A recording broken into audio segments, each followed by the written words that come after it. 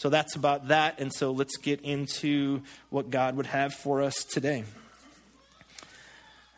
Father, I want to thank you for your love and your grace. I want to thank you for the mercy that you have for us and to us. I want to thank you that we are your church, no matter how broken and how messed up we could be at times. We still have been clothed in the righteousness of Jesus, and we exist for your glory. And we don't fully understand all of that, God, but we're going to trust in that. And we know that your presence is with us, and that you love us, and that we've been empowered by the Holy Spirit. So we want to thank you for that. I pray this morning, Lord, that the words of my mouth and the meditation of my heart would be acceptable in your sight, my rock and my redeemer. Amen. Amen. So as we're going through this year, talking about church, the church, as I've been reading through the scripture, I love the book of Hebrews, because the Hebrews is really a book about salvation. And especially the first 2 chapters of Hebrews, it talks about the person of Jesus and how he is the radiance and the exact representation of God and his glory. And it talks about him being above the angels. And what it's getting to, what it's kind of driving down into, is that nothing can be compared to Jesus. Nothing can be compared. Nothing that we can ever imagine, nothing that God has created can be compared to Christ, because He is God. And I believe it's very important for the church, we the church, to know not just of this Jesus, but to know Jesus in a very intimate, personal, relational way. Because this is where our grounding needs to be. It needs to be in the gospel of Jesus Christ. And we need to know who he is, why he is, and who we are in relationship to him. And deepen that relationship and press into that relationship more and more, because we are the church. We stand on the foundation of the gospel of Christ. Without that, we're just a group, a motley group to say that much, of people who get together on Sunday morning and listen to the bald guy talk. Without Christ as the center, we are really just nothing more than a group of people. But what makes this sacred and makes this holy, as I said last week, is we are in the presence of Christ, the power of the Holy Spirit. And so we've been asking some questions about church. We've been wrestling with these questions, like, what is it? What did God originally intend church to be? What does it kind of look like? How are we supposed to press into it? How did God kind of set this whole thing up?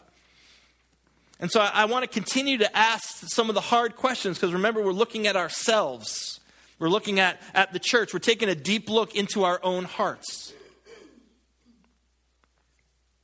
And so if we're continuing to ask questions, I can't help but to come to this. I mean, if you've studied church history at all, you know that what has considered to be the church throughout history is kind of been, we kind of zig and we kind of zag, we kind of go up, we kind of go down. Sometimes we're like right on it, and sometimes we're so far from it.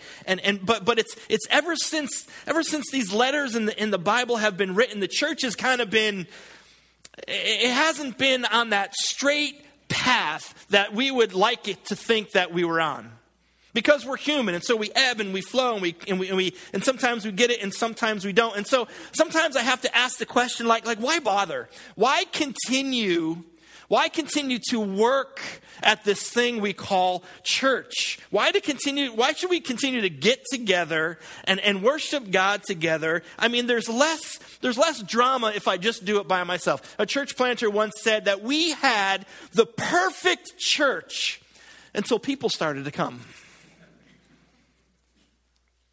And so why bother? Why go through all of the fuss and the muss and all of the, sometimes the difficulty of church? And then combine that with, man, when you want to talk about Jesus, when you want to talk about the gospel, and you talk about it to people, sometimes they get insulted when you talk about it in the context of church. Oh, I believe in God. I don't go to church.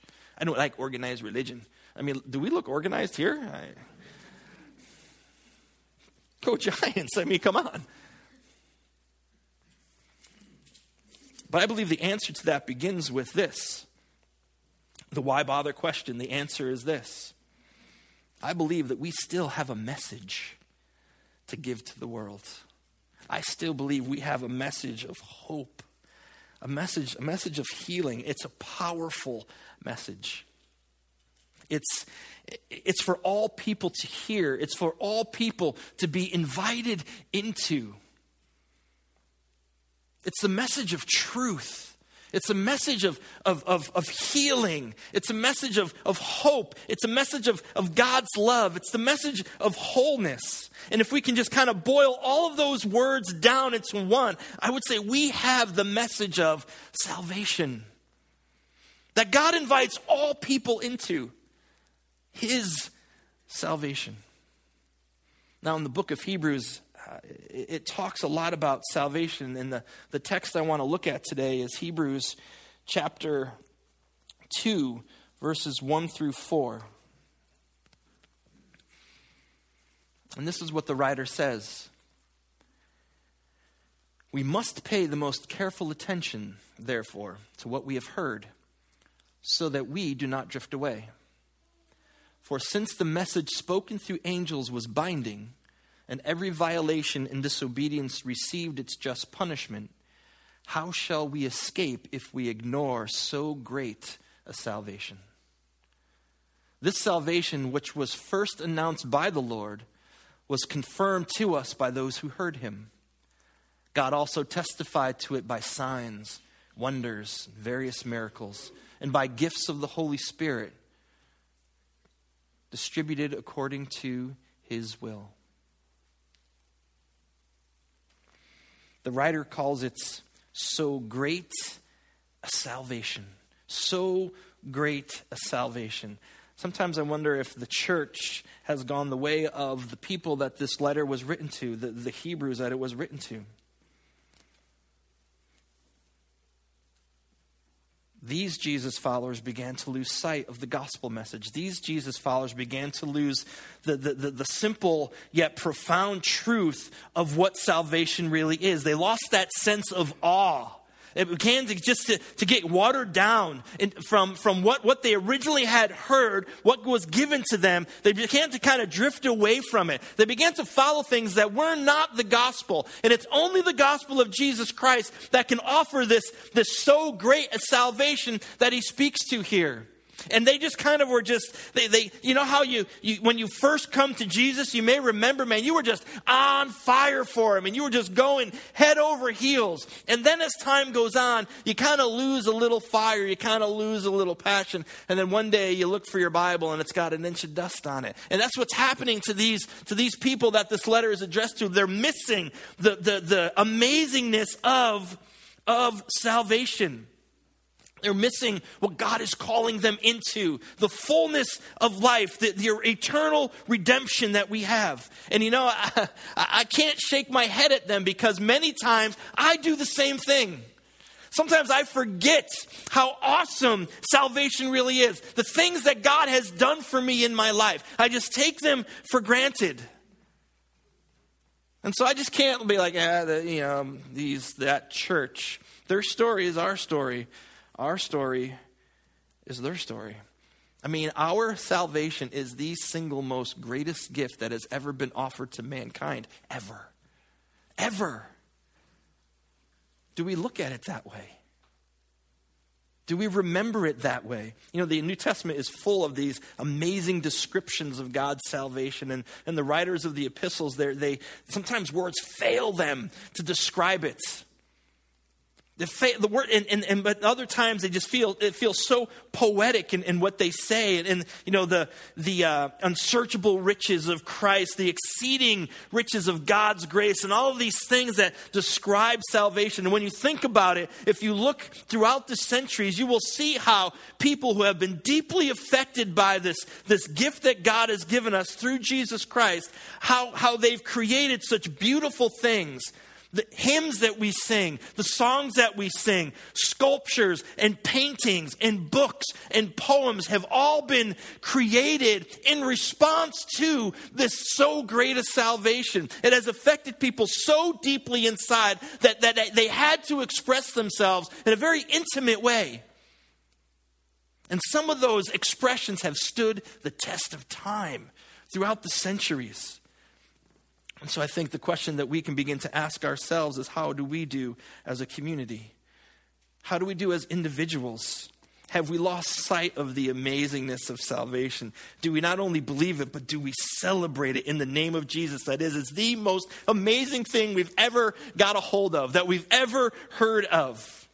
Do we give that impression to our family and to our friends, to the people that we work with, to the people that are outside these walls? I wonder if the lack of interest in church is because the church lives into a very small definition of salvation. Sometimes I've heard it over and again that we make it about when we die. When we die, we get to go to heaven. But it's more than that. It's about the here and now. It's life. It's full life. This writer to the Hebrews, he calls it so great a salvation. It's big. It's amazing. It goes beyond what we can understand. And these people have forgotten that. And sometimes I really believe that the church forgets that. And he's not just using, it's so great a salvation to puff us up or to make us feel good or to draw our attention. He really believes it, that this is an amazing thing. And I think it's okay to question the scripture. And so when a statement like that is made in the midst of these verses, I think it's okay to ask, why? Why is it so great? Why should we believe that? I believe the first answer is because God has announced it to the world. It's his salvation. He has given it. He is the author of it. It has come from him. It has been carried out by him. It is for his glory. The greatness of our salvation is because of the greatness of God. Let me give you an object lesson. I have an object lesson today. You can put this on your calendar because this might be the only one. I'm not very creative. Okay, look at this picture. Now, I have a little bit of artistic talent.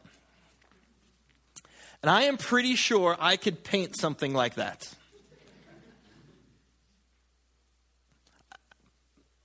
It's not the best portrait I've ever seen.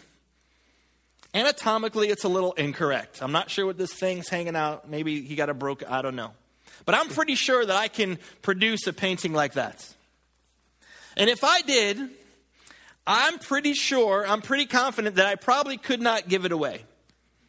And if anybody here would take it, you probably didn't want to make me feel bad, but I'm sure it wouldn't earn center over your mantle. But this painting in 2006, it sold for $95 million. In today's economy, they estimate this painting is now worth about $102 million. This painting. Because it was painted by Pablo Picasso. See, if I painted this, I'd be lucky to get $102. But because of who painted it, because of the author of this picture, it's worth over $100 million today. Our salvation has been authored by the King of Kings, the Lord of Lords, the creator of the cosmos, the universe, the creator of everything. Do you see where it finds its value? It finds its worth. It is so great a salvation because it's God's salvation. It's his salvation. And he confirms it. The scripture tells us he confirmed it. Verse 4. Oh, I'm sorry. Let me go back one. God also testified to this salvation by signs and wonders and various miracles and by gifts of the Holy Spirit given according to his will. See, salvation is not about us. telling people, hey, I got this thing, I created this thing, and I made this thing, and now since I've made it, I want you to have it. I want you to receive it. I want to offer it to you. And I guess you can choose to take it or not to take it. See, this salvation is not about what we have produced, what we have created. It's about what God has done. It's God's plan carried out by the power of the Holy Spirit. It's all his doing, his creation, his confirmation, his power, and what he is doing, what he has done, and what he continues to do in the future through Jesus Christ.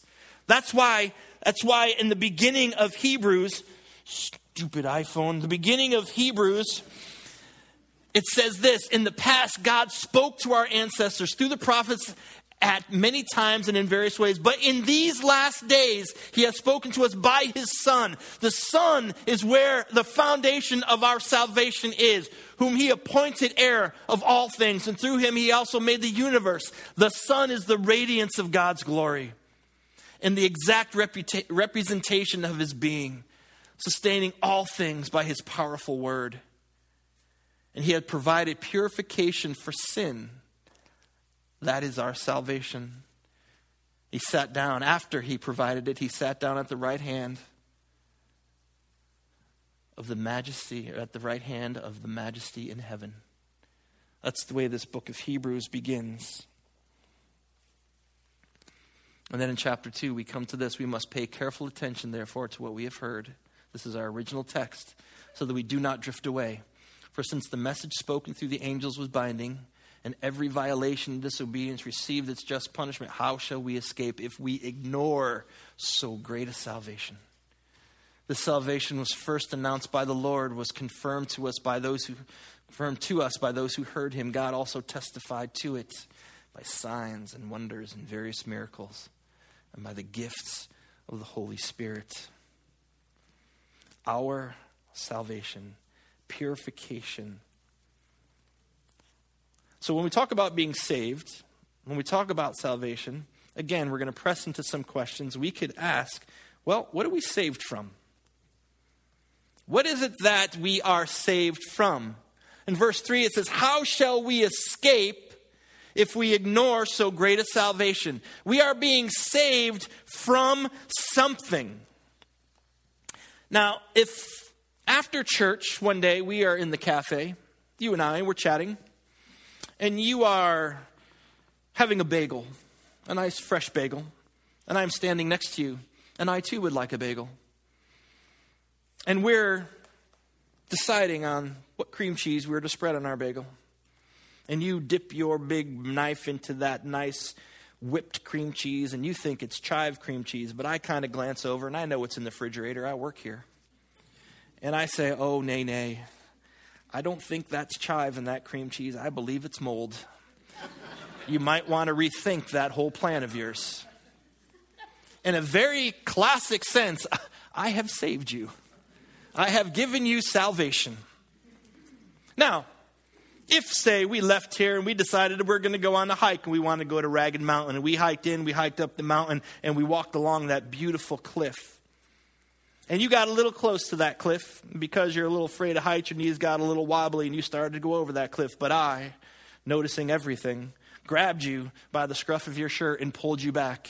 And I saved you from falling 100 feet down into the cliffs onto the rocks. Once again, in a very classic sense, I have offered you salvation. I have saved you. But in both instances, though their salvation, one is much greater than the other one. What we are being saved from can testify to the greatness of salvation. God is saving us from ourselves, which we cannot save ourselves from anything. God is saving us from the brokenness in this world that we introduced in the world. God is saving us from living lives that have no kingdom consequence at all. Ultimately, God is saving us from our sin. He saves us from the consequence of our sin, the consequence of our rebellion against him.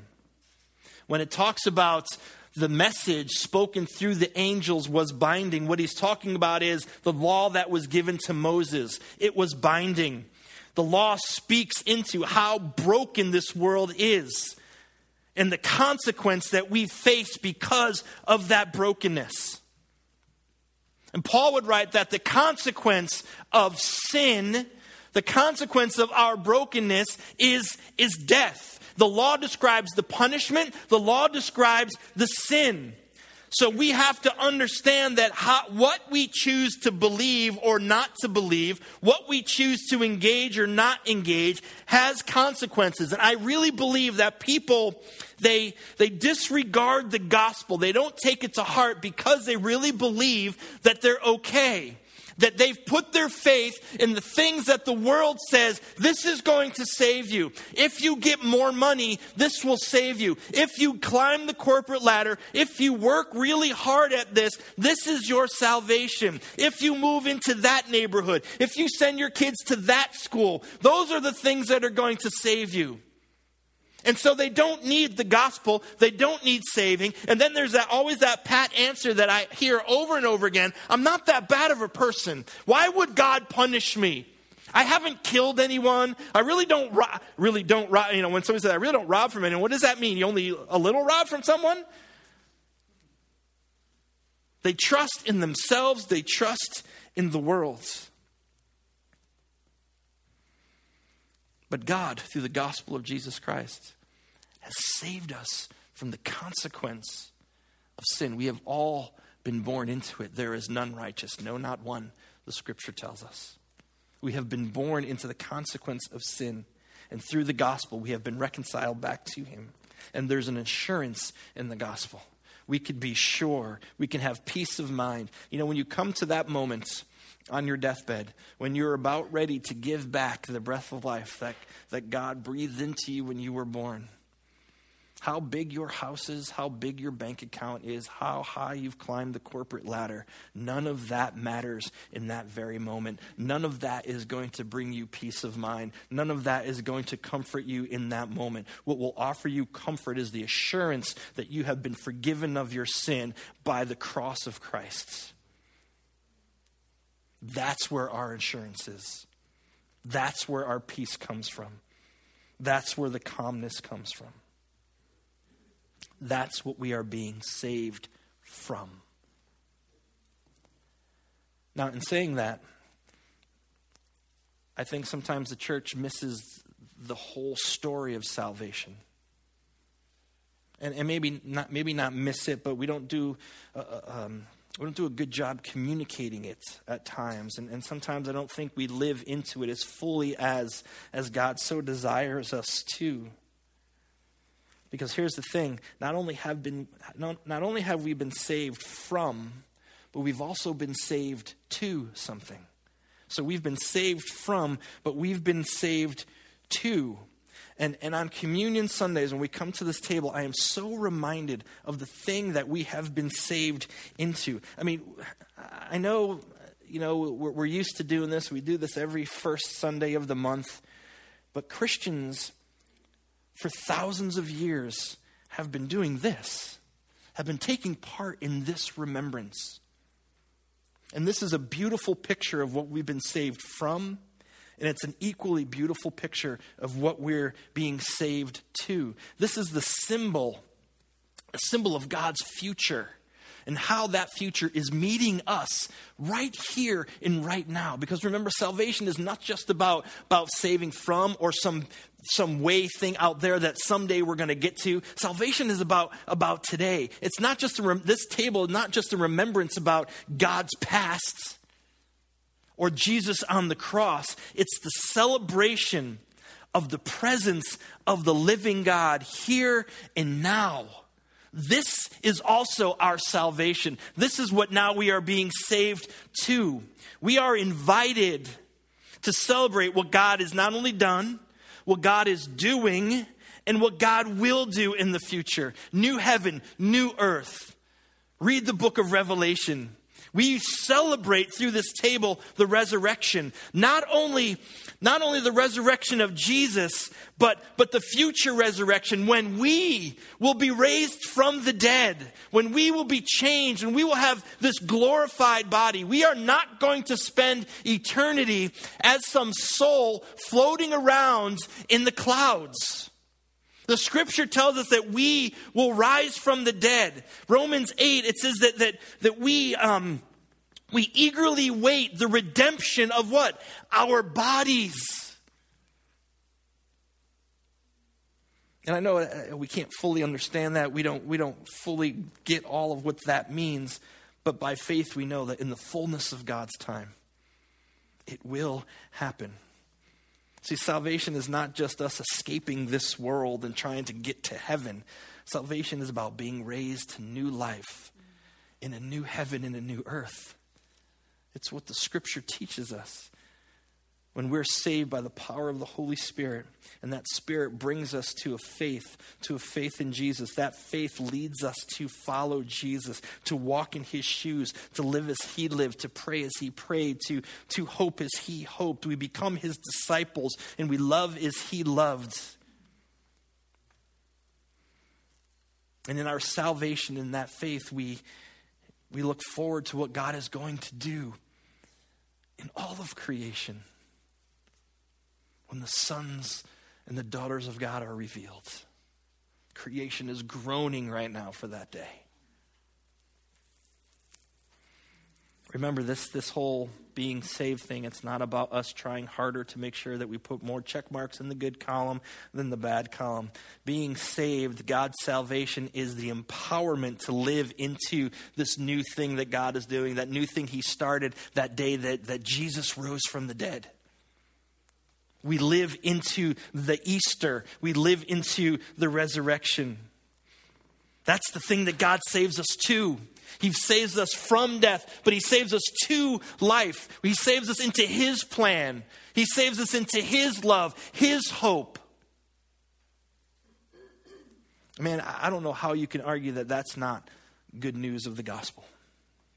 Every time that we, the church, go out into the world, that when we speak into the world, when we live into the world, if we enter from a place of Christ-centered vulnerability and humility, and even grateful for the suffering that we have, when we enter into the world praising and praying, when we enter in understanding that we will be misunderstood, but that we have been vindicated by Christ and the cross, when we celebrate Jesus, when we live into the whole picture of God's salvation, and when the church goes into the world with that posture, with that heart, then we usher in the kingdom of heaven here on earth.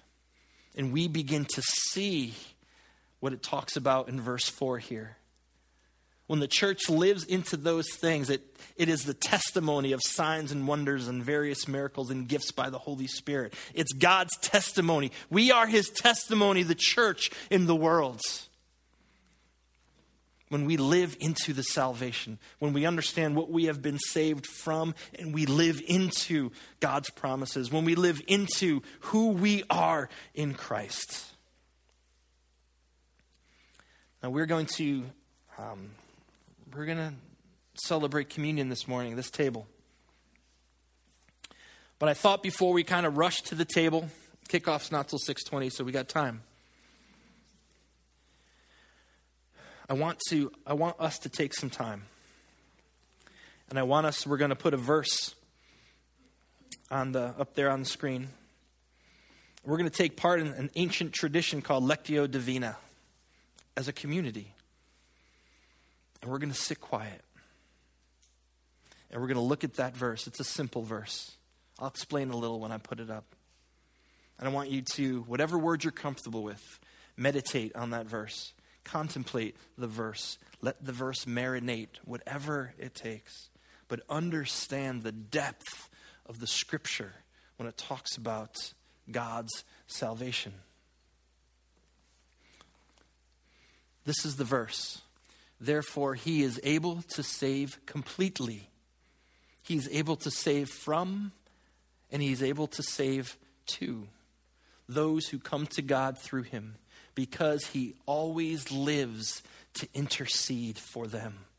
We are in the presence of the living God, and he is interceding on our behalf, that we would not only recognize what we've been saved from, but we would live into what we've been saved to. Life, full life, abundant life, when God eventually puts this all back together again, and we stand in his presence forever. And so we're going to take some time, and when I come back to the table is when we'll begin to come take communion. But John, if you would start that music, and we're just going to take a few minutes. Let this verse soak into your heart and your soul.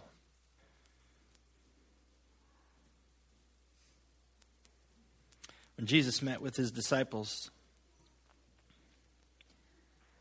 on that night he was betrayed, he took bread, and he gave thanks, and he broke the bread, and he gave it to his disciples and said, "Take this, all of you, and eat it.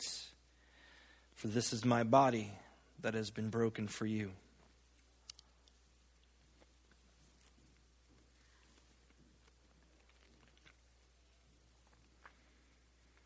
And when supper was ended, he took the cup again. He gave thanks and praise, and he gave the cup to his disciples and said, "Take this, all of you, and drink from it.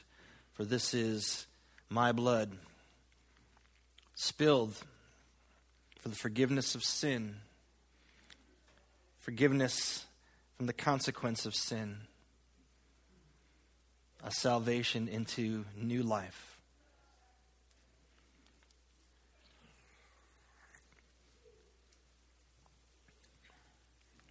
Lord Jesus, we thank you for this so great a salvation. We pray that we could be the testimony, your church, as we live it, we live into it by the power and the grace of your Holy Spirit. May you be our empowerment. May you be our passion. May you be our all in all. Thank you for the table and what it represents. Thank you for the sacredness of it and for the story it tells. The story that's already been written and the story that you continue to write through your people, through this thing we call church. All God's people said, amen. I love you guys. I will see you next week. Go Seattle.